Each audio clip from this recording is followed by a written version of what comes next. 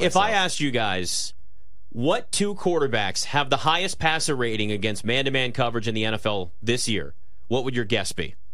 This year in the NFL? Top two quarterbacks in the NFL, highest rated passers against man-to-man coverage. It's specific, but it'll promise there's a point to this. Against man-to-man coverage this season, I'm going to say where's Kirk Cousins? Kirk Cousins? He would be on the list, but he's not in the top two. Is the C.J. Stroud one? Yeah, he might be. Yeah, Not only one, Trista, number one in the NFL, C.J. Stroud, 139.4 passer rating against man-to-man coverage, and that is with one of the worst offensive lines in the NFL. Number two, Anthony Richardson at 135. Yeah. Those right now are the two best quarterbacks against man-to-man coverage in the NFL. They don't have good offensive lines. One quarterback, we question whether he could throw the ball consistently, and there are some questions, but Anthony Richardson has been a massive surprise, a pleasant surprise for the NFL. Right now, C.J. Stroud's plus 175 to win Offensive Rookie of the Year. Then it's Bijan at 4, Puka Nakua's all the way up to plus 450, and then Anthony Richardson at plus 650 to win Offensive Rookie of the Year. Right now, we have gone from Bryce Young being the number one overall pick and the guy that you thought had the biggest upside, we were worried about his size. That was that was kind of where the conversation went. To now looking at this going, C.J. Stroud may run away with the Offensive Rookie of the Year award. I mean, this guy's not throwing interceptions. He's putting up huge numbers against one of the worst offensive lines where the backups to the backups to the backups are out there playing. He's getting better every single week. The coaches are praising him for taking what he's seeing in film to the practice field, to the game, week after week after week. His ceiling has gotten exponentially higher right now, and there were questions about whether he was going to be anything more than, let's say, an average quarterback. And I get it, it's a rookie year and there's a long way to go, but right now, when you're looking at that, it sucks that the price is at plus 175.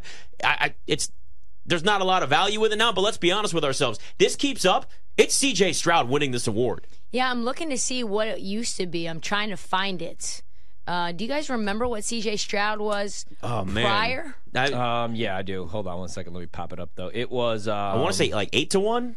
Plus 310 just or 2 weeks ago. Yeah, I think he became the betting favorite 2 weeks ago. Yep. He opened up... Sorry. I know. It wasn't at 10. I don't think it was at that point.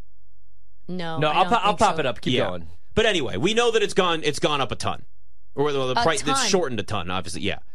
So Bryce Young was sitting there at Offensive Rookie of the Year he was what? He was plus 850 was what plus C.J. Stroud was. No, that was C.J. Stroud. Okay. He was plus 850, yeah. Stroud was plus 850.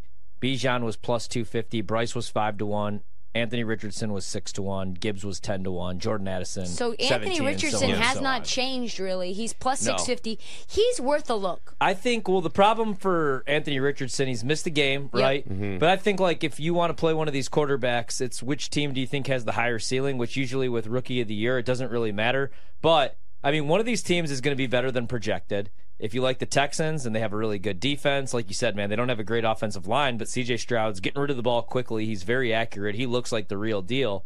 Then I would probably go, I don't want to play that price, but I can make the case for Anthony Richardson because of what Trista said. He's pretty much the same price. In fact, you're getting a better price. He's missed a game, but if you like the Colts and if you think maybe Jonathan Taylor's actually going to play there, if you like their weapons and their defense, think they could go on a run, I would play that.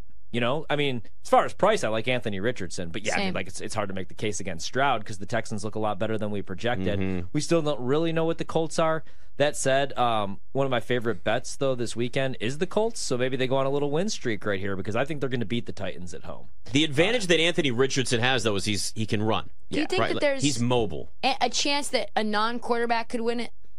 No, year? Before the season, I bet Gibbs really small, and I thought maybe this was going to be Bijan's year. Jahmyr Gibbs is 30-1 now. And usually, yes. I'd say yes. Achane has been ridiculous, and he's 35-1. Yeah, but if the Texans win 8-9 games, or if the Colts do, then it's going to be one of these quarterbacks. The fact that these quarterbacks were taken so early and they're relevant and they're actually playing well, totally. I think it's going to go to a quarterback. You know what I mean? Come on, where do the awards go? Unless it's a defensive award. Yeah, like last year there was only one first-round pick. Garrett It was Pickett. Garrett Wilson won it last year, and Breece Hall was going to win it. Yeah, because only Pickett started, though. That was the only rookie that started games. And I don't even think he met the qualification because he only started, the last 7? 7? Yeah. Also, you got to throw more than 7 touchdown passes. Yeah, that didn't help him. Quarterbacks always get the benefit of the doubt, always first. Although Purdy could have. Should have.